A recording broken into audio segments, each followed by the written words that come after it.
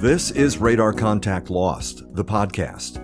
I'm your host, Dave Gorham. I'm a retired meteorologist with a career in the United States Air Force, commercial, and broadcast weather forecasting, with a specialty of aviation meteorology. I've been assigned to provide weather support to Air Force One and Marine One. I've briefed military and corporate flight crews around the world. I've been both a television and radio broadcast meteorologist and have spent a large part of my career providing commercial weather support to clients near and far. I've created this podcast series to bring you interesting but tragic stories of airplane crashes that are either caused by the weather or when the weather is a contributing factor to the crash. Today's episode, When Lightning Strikes, is about the technology that goes into protecting the airplane you're flying in from the most common weather event to impact aviation, lightning. Though you and I may be seasoned travelers, every day somebody gets on an airplane for the first time. And when the skies turn dark, out comes the phone, already connected to airport Wi-Fi, of course. And the question, what happens when my airplane is struck by lightning, is entered into the search box. Google will return more than 5 million answers, and it's a question that's as relevant today as it was 10 years ago. In this episode, we'll examine exactly that. What happens when an airplane is struck by lightning? We'll also look at how aircraft are protected from lightning. I'll cover a few definitions, and we'll check in with Captain Michelle and First Officer Larry from our Radar Contact Lost team to get a first-hand account of lightning from the perspective of the aircraft captain. And I'll put your mind at ease, if it's not already, about worrying if your plane will crash if it's ever struck by lightning. But would it surprise you to know that the plane you're flying in, or about to fly in, or even the one you just flew in, has already been struck by lightning and probably has been struck several, if not many times? The math and the maintenance records say that's true. I'll also say that if you're a regular flyer, your plane may have already been struck by lightning and you might not even know it. It was a dark and stormy night is the classic cliché way to begin a mystery or a romance novel. But this was indeed the case when, at 8:58 p.m. on December 8th, 1963, Clipper 214 was flying into a thunderstorm and then exploded in flight near Elkton, Maryland, a rural town about 40 miles southwest of Philadelphia. Clipper 214 was the call sign of Pan Am's November 709 Papa Alpha, a Boeing 707-121 that had begun its journey earlier that afternoon in San Juan, Puerto Rico, with a stop later in Baltimore. At the time of the lightning strike, or what would eventually be identified as a lightning strike, the plane was en route to its final destination of Philadelphia. The plane was just a bit more than 15 minutes away from landing when air traffic controllers confirmed to the Pan Am crew that a line of thunderstorms was moving through the area. The captain of Clipper 214 opted to circle in a holding pattern while the worst of the weather moved past the airport, though it seemed pretty bad in the holding pattern as well. Heavy rain, strong wind gusts, frequent lightning. One of those lightning strikes made contact with the Pan Am flight as they waited to land. The plane then exploded and plummeted to the ground in a massive fireball. A rain-soaked field was the site of the impact and it was set ablaze. The aircraft was completely destroyed. All 81 people on board were killed. This was indeed a tragic and dramatic end to Clipper 214, but could there be any good news associated with this story? Yes, indeed, there is. Thanks to this crash, new equipment was added to airliners, while new research, standards, and regulations proved so good that this was the last time a commercial airliner in the United States experienced a fatal crash resulting from lightning. Changes across the industry included such things as increasing the thickness of aluminum skin on airplane wings and additional spark and fire suppression technology near the wing tanks. Unfortunately, even though this crash was the last lightning-related crash of a commercial liner in the United States, there have been others elsewhere. I'll take a look at each of those towards the end of this episode. In a few minutes, I'll talk about how airplanes are protected from lightning, but I want to talk a little bit about the state of aviation in 1963, primarily because this crash took the industry by surprise. It was not a surprise that airplanes are struck by lightning. In fact, as I mentioned a moment ago, Statistics suggest that every commercial airliner is struck by lightning at least once or twice a year. This is true today, and it was true in 1963. Generally, these strikes are considered harmless. So when this plane was struck and then exploded in midair, lightning was not only an unlikely source of the explosion, it was quickly ruled out as a cause, and other scenarios were considered. One theory suggested that in-flight turbulence was so severe that it caused a rupture in a fuel tank or fuel line, and then the leaking fuel led to a fire and the explosion. This theory gained so much traction that a U.S. representative from the state of New York made a request of the FAA, the Federal Aviation Administration, to restrict flying at times of or in areas of severe turbulence. However, neither the FAA or the plane's manufacturer, Boeing, saw any pattern or evidence of this, not in this crash and not in the industry, and the request was not given any consideration. Reading the crash report from the Civil Aeronautics Board, and let me take a moment to remind you that the NTSB, the National Transportation Safety Board, was not formed until 1967. Prior to that, the Civil Aeronautics Board, the CAB, investigated such crashes. So, reading the CAB report, I was surprised to learn that within 24 hours of the investigation's beginning, lightning, as a cause of the crash, was ruled out. Originally, the investigators thought lightning might have caused an electrical discharge in a fuel tank, but they quickly ruled that out within the first day because it was just accepting that lightning doesn't or couldn't do that. The investigation continued for a year and a half, but by ruling out lightning so quickly, I think this goes to show how the industry underestimated the potential danger of a lightning strike and how they really thought it had to be something else. Instead of lightning, they looked at other possibilities. I mentioned severe turbulence a moment ago. They also considered sabotage. Today, perhaps the word would be terrorism. Another theory was related to metal fatigue. This idea was put forward because about 4 years prior to this crash, this same airplane was involved in a slow-speed training incident that resulted in a spin that was so severe it actually tore one of the plane's 4 engines from a wing. The captain was able to regain control and land the plane safely. But you can see how that could easily be something investigators would want to consider and dig into. That engine, by the way, landed in a field. There were no injuries on the ground or in the plane. As the investigation continued, one by one, the other theories were ruled out. The turbulence theory was ruled out because even though there were thunderstorms in the area, other pilots in the area flying at similar altitudes at the same time reported a lack of turbulence. I'll insert here that thunderstorm-related turbulence can be very localized, impacting one plane near an airport and not another. So I wouldn't be so quick to rule out turbulence just because other pilots in the area didn't experience any. And remember, this is 1963. Thunderstorms, turbulence, microbursts, and lightning were not well understood. In episode 3 of Radar Contact Lost, I discussed the 1985 crash of Delta Flight 191, a large L-1011 airliner that was hit by a microburst just a couple of miles before it was to land. The plane that landed in front of them, just 2 miles ahead of the Delta plane, landed without issue. Pilots surveyed after the 1985 crash in general agreed that, like the Delta pilot, they too would fly right into and through a thunderstorm if it was between their plane and the runway. And this was more than 20 years after the Pan Am crash in 1963. And something else, this crash occurred during the rapid advancement of commercial aviation. World War II had ended less than 20 years earlier, and Pan Am had only moved to jet aircraft just 5 years before this crash. And it was the dawning of the golden age of jet travel. It was literally a bold new world. In this era, with what kind of regard did pilots treat thunderstorms? That's a great question, but I know it's a significantly different mindset today. Back to the Pan Am crash, and the theories that the investigators were, investigating. As far as stress or metal fatigue, it was determined that the plane was too low, about 5,000 feet or 1,500 meters, to generate the kinds of force in a dive or spin that would cause even fatigued metal to fail. So the metal fatigue theory was ruled out. Pan Am even tried to recreate a situation where severe turbulence could have caused a rupture in the fuel tank, but they were not successful. What about sabotage? There is no evidence that ever suggested sabotage. This early theory, like the others, was ruled out.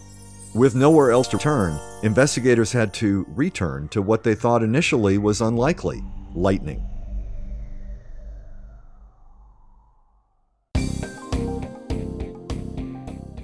So, what happened? Why did the investigators circle back to lightning as a possible cause? As they gathered debris from the crash over the following 12 days, they found sections of the left wingtip along the flight path 3 miles away. They discovered that as much as 9 feet of the wingtip had been separated by an explosion, and because the fragments were bulging outward, the explosive force therefore came from inside the wing, damage that could only be caused by a fuel tank explosion. Amidst all the damage to the wingtip, they noticed several lightning marks, pinhole pricks and holes no bigger than a pencil. As the investigation continued, and with lightning evidence mounting, they had to admit that lightning was the cause of the explosion. Though the investigation into the crash of Pan Am November 709 Papa Alpha took almost a year and a half, once lightning was confirmed as the cause of the crash, the industry quickly changed its collective view of how such a phenomenon could impact aircraft, and many changes were instituted. Amongst the most notable were the addition of static dischargers, which the FAA mandated within a week of the crash. These items are now installed on almost all civilian aircraft. Static electricity builds up on the skin of an airplane thanks to the friction of dust and water particles, even the air molecules themselves moving across the wing and other surfaces. The dischargers provide an avenue for this built-up electricity to harmlessly move from the airplane to the air. This includes electricity from a lightning strike. These discharge sticks or wicks extend backwards from the trailing edge of the wing. There are several on each wing, and you can easily see them if you have a window seat that lets you see the wing. Discharge wicks are located in other places as well, like on the radome at the front of the airplane, and on the tail too. These dischargers can be very useful in a post-crash investigation. If it's evident they've been damaged by electricity, then lightning may very well be to blame. But if lightning is suspected and the dischargers are not damaged, then lightning can easily be ruled out. Again, these dischargers came about after the Pan Am crash. As we dig into how an airplane is protected from damage caused by lightning strikes, I think it would be helpful to first know the definition of lightning.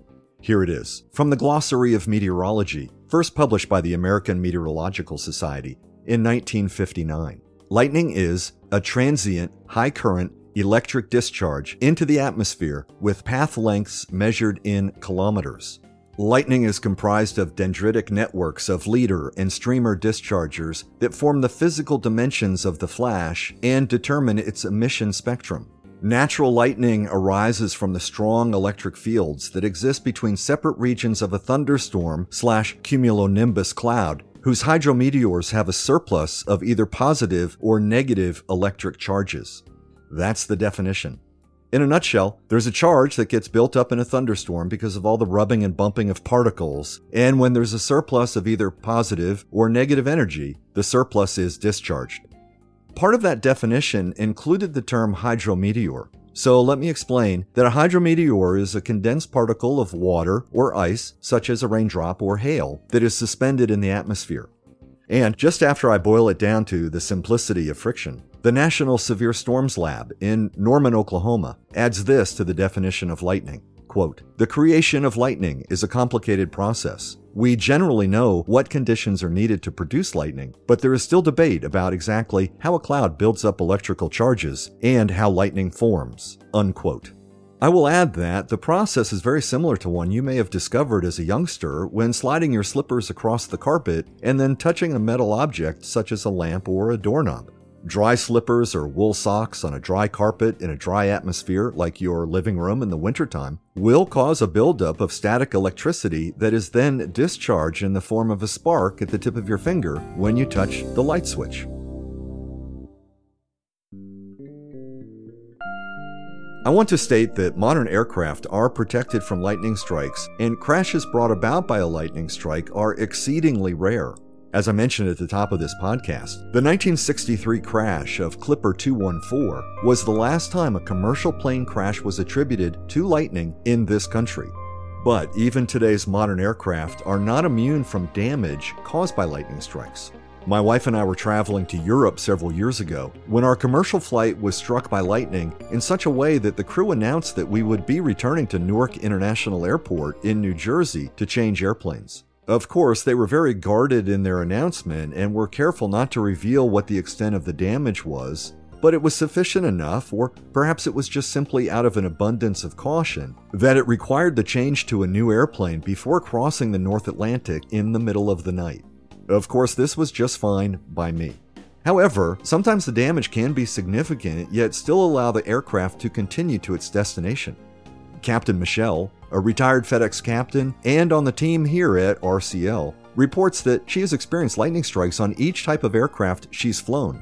On one flight, a lightning strike caused one of the 3 onboard generators on a 727 to be knocked out. A 2-foot chunk of the radome was blown off, and a 2-foot section of the tail, or the vertical stabilizer, was blown off too. She told me that she landed normally, but it was a pretty spectacular show from the cockpit.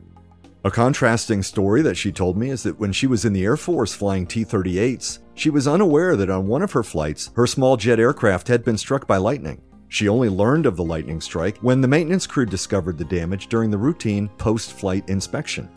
With lightning strikes being everything from spectacular to mundane, I asked her if there was what she might call a typical lightning strike experience. She said, "Sometimes there's just a bunch of minor, weird stuff that fails in the cockpit. Most of the time it's minimal and not a big deal. Only once was it spectacular." None of her lightning strikes required a forced landing or were a prelude to a possible crash. But then I asked her about the flight when she lost the generator, the radome, and part of the tail. To me, that sounded pretty serious. She said yes, it was serious, but they were already descending toward the destination, so there was no need to do anything different or special. Then she said that St. Elmo's fire is always pretty cool, and that can freak out the younger, less experienced pilots. St. Elmo's fire is a little bit off topic for this podcast, but it can look like very close-up lightning, even though it's not lightning and is quite harmless. In a little bit, I'll take a shot at explaining it. Captain Michelle has been flying military and commercial aircraft since the 1980s, so she has quite a few lightning experiences. Most, as I mentioned, are benign. The other FedEx pilot on our team, First Officer Larry, has only been with FedEx for a bit more than a year, but he's been flying corporate jets and vintage warbirds out of the Lone Star Flight Museum in Houston for about 20 years. That's certainly a lot of flying, but when I asked him to relate a lightning story or two, I was surprised when he replied that he had none, but then he quickly added, "Yet." It's no accident that it's been decades, actually many decades, since the last lightning-related commercial plane crash here in the United States. Let's talk about why that is. First though, let's talk about the exposure an airplane has to lightning and how where it may or may not be flying influences its exposure. As an example, a plane that flies a lot compared to one that rarely flies has a greater exposure to lightning. Also, a plane that flies in the mid and lower levels of the atmosphere is more likely to be exposed to a lightning strike. For example, lightning is most prevalent between 5,000 and 15,000 feet, or about 1,500 to 4,600 meters. So, a commercial plane may fly every day, but it spends most of its time above 30,000 feet, not typical lightning territory. This kind of plane is only between 5,000 and 15,000 feet shortly after takeoff or just before landing. On the other hand, a plane that regularly cruises at 10 or 12,000 feet is much more likely to be struck, as it's spending a good part of its life in, if you will, the danger zone. Another consideration is where the plane is flying. More lightning strikes occur near the equator rather than at or near the poles, so more strikes occur in Florida, Texas, and Venezuela than, say, Norway or Alaska. Therefore, a commuter plane that spends most of its time flying from Oslo to Stockholm and back is less likely to be struck by lightning as, say, a commuter plane that spends its life flying between Miami and Orlando. To further demonstrate this, Texas experienced more than 27 million lightning strikes in 2022, while Rhode Island experienced just under 11,000 strikes.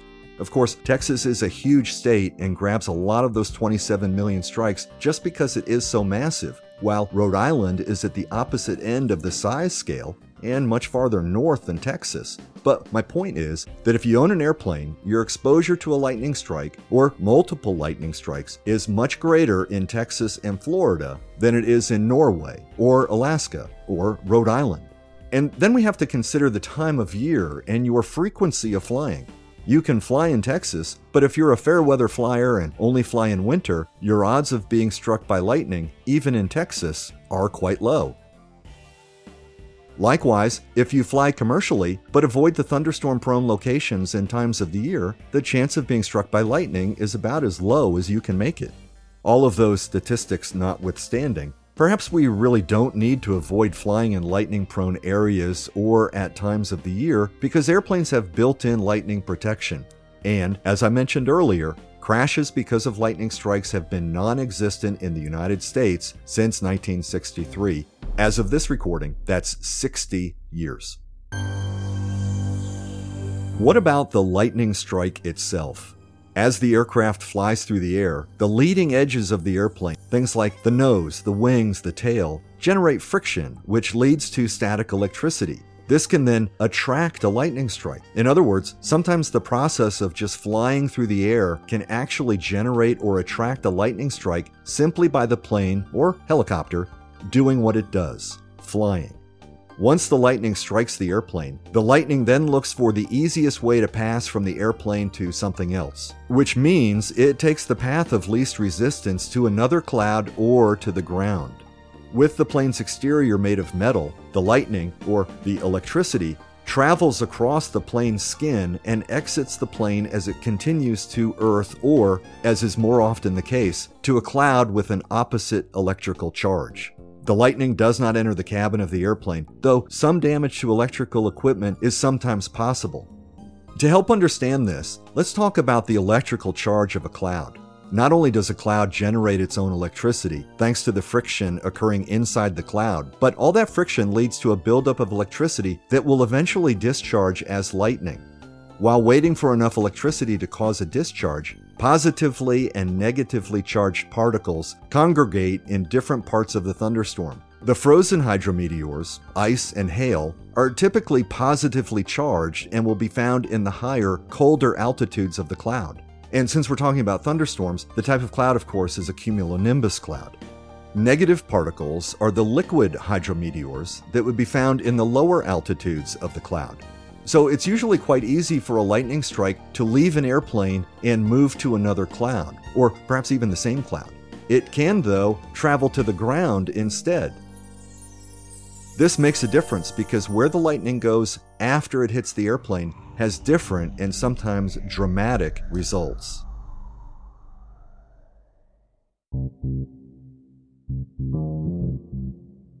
What determines the seriousness of the strike?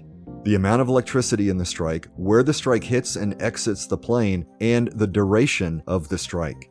The typical strike is as much as 300 million volts. Additionally, there are two basic types of lightning strike scenarios that could happen once a plane is struck by lightning: the cloud-plane-cloud scenario and the cloud-plane-ground scenario. The cloud-plane-cloud type of lightning strike can produce a strike that is likely unknown to most of the passengers, maybe only apparent to the crew on the flight deck or to the mechanics after the plane has landed.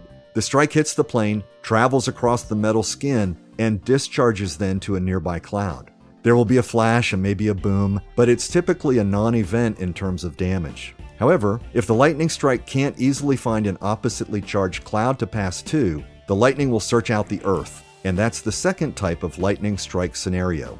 The cloud-plane-ground scenario is much more serious. A loud bang, a bright flash of light will be visible. The flight crew will be well aware of the strike. As Captain Michelle said earlier, some oddball failures to some instruments or equipment may occur, or rarely something more serious can happen, especially to the equipment close to the airplane's skin. However, sensitive equipment that cannot risk failure is protected in a more robust way with additional shielding and heavy-duty grounding and surge suppression. The cloud-plane-ground strike typically will possess higher amperage than a cloud-plane-cloud strike, so the potential for damage can be greater.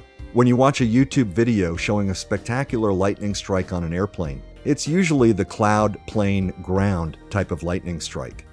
And with that, I'm touching on how an airplane is protected from lightning. So let's look more closely at this.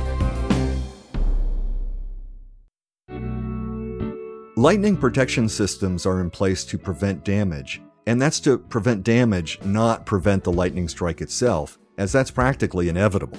First, all aircraft, in order to qualify for an airworthiness certificate from their approving federal authority, undergo testing. Testing for many things, of course, but for the interest of this podcast, testing to ensure that the plane can withstand a lightning strike. For certification, the FAA states, in part, that lightning protection should identify the appropriate engine systems and equipment, their associated wiring, and all the protection features used by the type design to meet the engine and lightning protection requirements. It goes on, at a minimum, systems whose failure or malfunction could prevent continued safe flight and landing of the aircraft, and whose failure or malfunction could reduce the capability of the aircraft or the ability of the flight crew to cope with adverse operating conditions. Good stuff, and it cuts to the heart of the matter.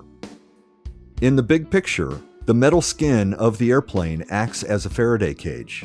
The Faraday cage has been around since the mid-1800s. It's a metal cage that acts as a conduit of or for electricity. You can build a Faraday cage in any size, large or small, in the shape of really anything, a cube or a ball or any shape that will surround an item on all sides so that it will shield delicate electronics or other items, such as a person, when placed inside of the Faraday cage. Metal is an excellent conductor of electricity, so a lightning strike or any electrical current will pass along the metal of the Faraday cage and not pass to anything inside. Depending on the cage construction, radio waves can or may pass through, or may be blocked. So a radio inside an airplane has to be designed and shielded in a way so that it can continue to function. Faraday cages are fascinating. How they're used, how they protect, what they protect. I'm sure there are many podcasts that dive deep into this topic, but knowing what they are and how they protect an airplane is what I want to be sure to explain here for Radar Contact Lost. This is a good opportunity to test your knowledge of traditional metal airplane skins and the new lightweight composite airplane skins. When do you think composites came to be used for airplane skins? Well, I use the word new, and I really shouldn't, because the composite airplane skin goes back to the late 1930s with the construction of Howard Hughes's 8-engined behemoth known as the Spruce Goose. The Spruce Goose used a composite of wood and resin, the wood was birch, and the composite was named Duramold. Later, in the 1960s, came an extensive use of fiberglass, and then other fiber-reinforced materials became more widely used. When we think of composite airplane skins today, the material being used is known as carbon fiber reinforced polymer, or CFRP. The CFRPs are made of high-strength weaves of fiberglass and carbon fiber that are blended in a mixture of resin which essentially glues the fibers together. Then they're baked at high temperature to form a strong, rigid structure. These different layers are then sandwiched together with a honeycomb center, stronger and thicker where needed, thinner and lighter in areas that are less stressed. But, these composite skins are not good conductors of electricity, and a lightning strike could have devastating results if it were to strike a plane made solely of the composites I just described. To add lightning protection to a composite skin, a wire mesh is laid into the composite so it will act as a Faraday cage and transmit the lightning strike across the skin of the airplane without damage to any of the plane's internals. As with anything that flies, lighter is better, and the new CRFPs are substantially lighter than traditional aluminum, even with the metal mesh inlay that creates the Faraday cage. In the not-too-distant future, airplane skins will rely on lightweight materials that will incorporate nanoparticles and graphene, both excellent conductors of electricity. This may, or likely will, eliminate the need for the metal mesh inlay used in today's composites. This mesh, by the way, was how a piece of debris that washed up on a beach in Madagascar was identified as aircraft debris. This beach, or this region, is the site of debris that has washed ashore that has been thought to belong to the missing Malaysian Airlines MH370, which went down over the Indian Ocean in March of 2014. And yes, I'm just as surprised as you to be reminded that this was 9 years ago. It was argued that this particular piece of composite debris was from a boat or a marine application rather than from the missing Boeing 777 that is thought to have crashed in this area with all 239 souls on board now presumed dead. However, not all composites are created alike. Perhaps not surprisingly, there's a difference in construction between an airplane, a boat, and even a Formula One car. In the case of MH370, it was the fine wire mesh running through the beach debris that ruled out a marine application, and an F1 car for that matter. The mesh confirmed that the debris was from a Boeing 777. Was it the Malaysian Airlines 777? Well, of the 20 pieces of debris found in this area, including 4 pieces from this particular beach, 6 pieces have been, quote, determined to be almost certain, highly likely, or likely from MH370 by the authorities, unquote. If you're interested in the story of this crash, what happened, where we stand today, the theories and conspiracies, there's a new documentary series on Netflix that premiered as this episode of Radar Contact Lost was being recorded. Let's go back to the Pan Am 707 that crashed in 1963. If you remember, it exploded. Based on where the explosion occurred in the wing, and because the metal was bent outward, it was determined that fuel, or more accurately fuel vapor, was ignited by the lightning strike. Why doesn't this happen more often? Following this crash, standards were enacted to ensure that all vents, access doors, and caps must adhere to the relevant lightning protection certification standards. This includes construction around fuel tanks that must be thick enough to withstand a lightning burn-through. Fuel lines and engines are also similarly protected. Additionally, new aviation fuels with less hazardous vapors have become normal in an effort to minimize the potential impact of a severe lightning strike that might ignite fuel vapors. And there's another way to protect aircraft from lightning, not flying. Of course, I'm being a bit misleading by saying that, because like in the air, aircraft are built to withstand lightning strikes even on the ground. But I do want to mention why your takeoff or landing may be delayed when lightning or thunderstorms are in the area. Any tall metal structure on a wide, flat expanse of concrete or asphalt, like a flight line, can attract a lightning strike. So, airport operations have to consider the safety of those outside the plane. Those inside the plane are safe, but the ones most at risk are the ramp personnel servicing the airplane. Someone touching the airplane or attached to the airplane, for instance, with a headset cable. Serious injuries may occur if the plane is struck by lightning. And this is true for anyone outside during a lightning storm. Whether you're at a swimming pool, playing on a field, at the beach, anyone outside near a thunderstorm should seek shelter immediately.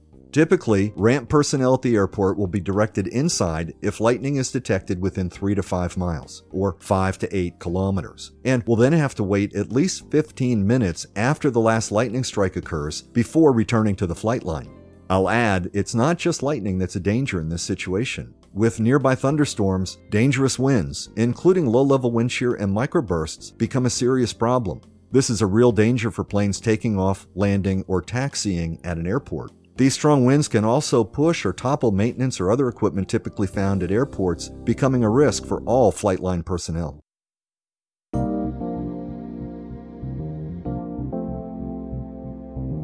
And here's something else that is a bit off topic, but since we've been talking about the way a cloud generates lightning, I think it's interesting to know how this knowledge is being used to help forecasters develop better severe weather forecasts with a lower rate of false alarms.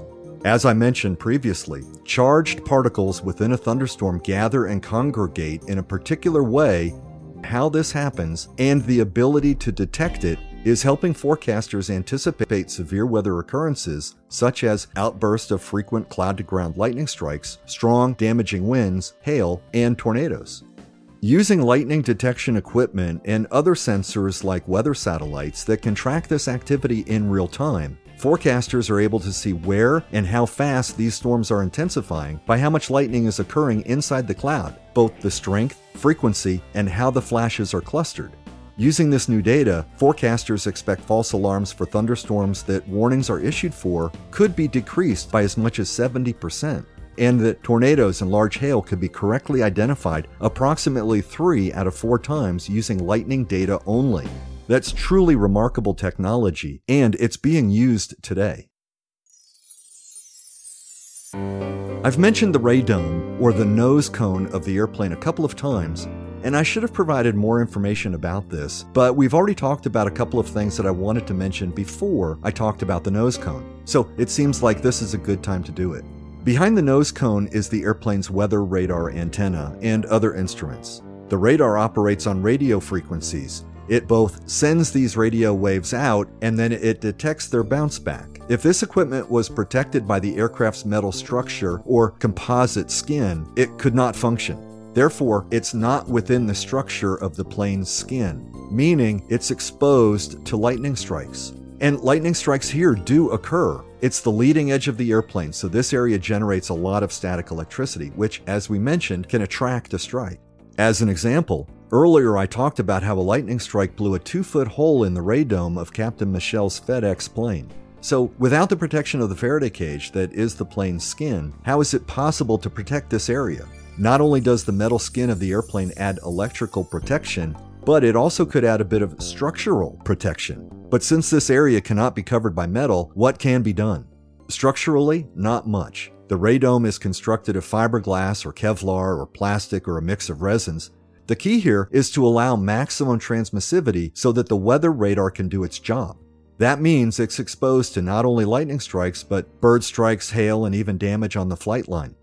I read an article about this, and it said that the radome can be damaged by all the things I just mentioned, but the article also mentioned hangar doors as a potential source for nose cone damage. I couldn't help but chuckle to myself, because if a hangar door is damaging a nose cone, then somebody might need some additional training to keep 2 of the largest things on the flight line away from each other. Most of the time, the radome is dented, not blown apart. And this area is not pressurized, so even if it is blown apart, an immediate landing would not be necessary if a hole were punched into the radome. But damage like this is not common. In fact, sometimes the flight crew is unaware of radome damage until they've been marshaled to the gate and the damage is brought to their attention by the marshal or other flight line personnel. As far as lightning is concerned, about all that can be done to protect the radome is to adhere discharge wicks along the exterior of the radome, similar to the wicks that trail off the end of the wings. The nose may take a direct lightning hit, but hopefully the damage is minimal and the majority of the electrical energy from the strike is directed away from the instruments behind the nose cone. It is possible to continue flying with a damaged nose cone, even with no nose cone. Not ideal, of course, but an emergency landing is rare for nose cone damage. One last thing about radomes. I've been talking here about radomes on the big jetliners, and that means the nose of the airplane is the most logical place for a radome.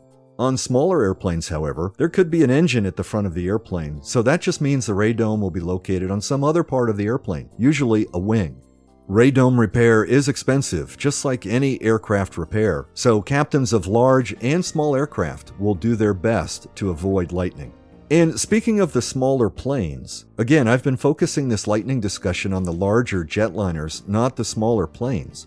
However, once you move to the smaller planes, out of the commercial category and into GA, or general aviation, the regulations set forth by the FAA are much different. Lightning protection can run the gamut from robust to minimal or basic, and in the case of privately owned experimental aircraft, none. Small private aircraft can be aluminum skin, composite, or even plastic or canvas, some even an open cockpit.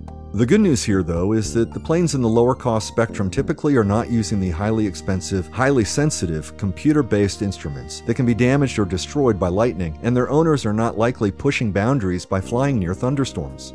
Of course, there's turbulence around thunderstorms too, so it's a good bet if the pilot is trying to avoid turbulence, as any small airplane pilot will do, the pilot will avoid the lightning as well.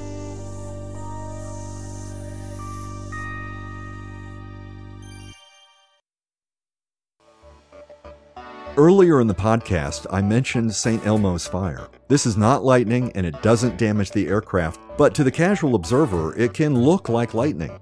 So I want to briefly explain what it is and how it occurs. St. Elmo's fire is classified as a weather phenomenon, but only because it happens naturally and in the atmosphere under specific conditions. St. Elmo's fire is a glowing plasma brought about by air ionizing around a highly charged conductor. With how we've already talked about the static electricity buildup on the leading edges of an airplane, the wings, the nose, the tail, you can correctly assume that the highly charged conductor in this case would be those sections of the airplane. As the air is ionizing, and before the electricity can be discharged, a glow can be seen across these surfaces, and because our atmosphere is comprised of oxygen and nitrogen, the resulting light is blue or purple, but it's faint, which means you need to be on a night flight in order to see it. Sometimes this glowing plasma can be seen as kind of a translucent river of light inside the cockpit, near the windshield, or across the instruments. Sometimes it can appear as streaks of what appears to be lightning across the windshield. It's harmless to both you and the airplane. The same thing can happen around highly charged power lines under specific weather conditions. The formation of electricity is different, but the conductor, the ionization, the light blue or purple light is very similar. The last thing I'll say about St. Elmo's fire is that it was considered a good omen by sailors back in the olden days. In fact, St. Elmo is the patron saint of sailors, so the sailors of those early sailing ships named the phenomenon after the saint. However, St. Elmo's fire can also precede a lightning strike or multiple lightning strikes, and as an example, it was noted approximately 23 minutes before the crash of Air France Flight 447, a flight between Rio de Janeiro and Paris in 2009. The crash over the Atlantic, where all souls were lost, was blamed on pilot error and compilations from the autopilot, not St. Elmo's fire. But if you're looking for a good omen, maybe try looking elsewhere. What's the future of lightning protection in the environment of aviation safety? Several private firms are working on various solutions that are being guided by NASA. NASA's been involved with this for decades, and in the late 1970s, incorporated lightning research into their storm hazards project. In the early 1980s, they flew almost 150 flights into thunderstorms seeking out lightning strikes. These flights resulted in more than 200 lightning strikes and no crashes. The point being to quantify the properties of the lightning, to know where the lightning would strike the airplane, how frequently, and with how much electricity. Years later, as composite aircraft skins were developed, teams at NASA's Langley Research Center have been experimenting with sensors embedded into the composite material. The sensors could give pilots real-time damage assessment following a lightning strike, while after the flight, that information could point mechanics to the place where repair is necessary.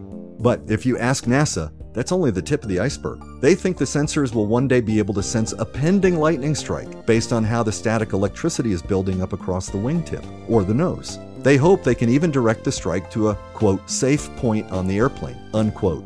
As far as I can tell, NASA is still in the research phase on this. They said themselves that this is a long process, and I've not seen anything new online on this topic in several years.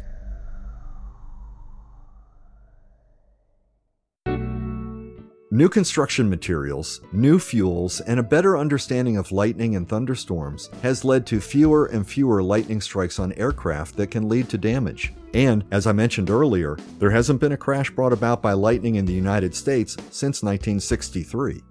There have been crashes outside the US, however. In 2014, a commercial plane out of Scotland nearly crashed after a lightning strike, coming to within 1,000 feet, or about 340 meters, of the ground before the pilots regained control and then landed safely.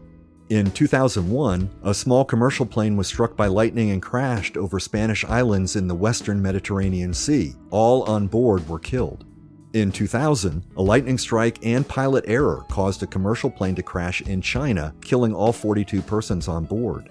In 1995, a crew helicopter over the North Sea was struck and eventually crashed into the sea. Of the 16 passengers and 2 crew members, all survived the crash despite the winter conditions, high seas, and frigid water temperatures. In 1988, a commercial plane in Germany broke apart after a lightning strike and all 21 people on board were killed. In 1971, a lightning strike took down a commercial liner over Peru. Of the 92 on board, there was only 1 survivor. That's it. Per Wikipedia, just 8 lightning-related commercial or airliner crashes are listed. All of these incidents, I will note, were exacerbated by pilot error. In other words, had pilots done everything correctly and responded to the strike properly, or had they avoided flying near known thunderstorms, these crashes would not likely have occurred. I'll also note that with the exception of Pan Am's Clipper 214, all aircraft noted were smaller, propeller-driven aircraft. My takeaway from this is that, like everything else, human error is never very far away. The airplane itself may have lightning safeguards built in, but that doesn't mean nothing will happen or that nothing will go wrong. What's paramount is how pilots respond to the problem or problems, and that means training, training, and more training. That's all for this time on Radar Contact Lost, the podcast. Thanks for listening. If you'd like to learn more about the crash of Pan Am's November 709 Papa Alpha, call sign Clipper 214, you can look up the CAB's Aircraft Accident Report, or AAR, released on March 3, 1965. I found it at archive.org. Wikipedia also has lots of information. I'd like to thank the team here at RCL. On the air traffic control side, we have former U.S. Air Force and FAA controllers Cindy and Michael Hintz and Tony Gorham. Tony and Cindy also take care of the airports and procedures research. On the weather side, we have meteorologists Chris Hebert and Nathan Stanford with expertise in climate and severe weather, respectively. On the pilot side, we have retired FedEx Captain Michelle Acorn and FedEx First Officer Larry Gregory. And new to the team for this episode is retired American Airlines Captain Max Hendricks, who was very helpful helping me understand why radomes only dent and rarely are destroyed, as well as explaining St. Elmo's fire. He sent me some great videos that he recorded from the cockpit of his 777. Captain Max tells me he's never listened to a podcast before, so maybe this is the incentive he needs. It's not every day that the first podcast one listens to is one that you yourself contributed to. The RCL team is a great team because of these talented folks. Thanks to each of you. Also, let me mention that there are a lot of great songs about lightning strikes. Some of my favorites are by Aerosmith, AC/DC, Kiss, Thin Lizzy, Garth Brooks, Judas Priest, and more. I'll have you know I used none of them for any of the research that went into this episode. With each new episode of Radar Contact Lost, I will bring you interesting but tragic stories of plane crashes from across the United States and from around the world. When these crashes involve the weather as a possible cause or contributing factor, I'll rely on my 40-year career as an Air Force, broadcast, and commercial meteorologist with a specialty of aviation meteorology to explain what happened and why. I'll also lean on my experts in air traffic control, meteorology, and piloting to peel back the curtain to take a closer look at what really happened. If you like this episode, give a like, leave a review if you can, and tell your friends. On Instagram, follow @RadarContactLost podcast. We're also on YouTube. If you'd like to reach out, send an email to rclpodcast1@gmail.com. That's rclpodcast1@gmail.com. And lastly, let me thank you, the listeners. Radar Contact Lost has been doing great on all the podcasting apps. We're getting downloads that are spanning the globe from Australia to Asia to Europe, North and South America too. Thanks for climbing aboard and settling in for the latest from the Radar Contact Lost team. I'm Dave Gorham.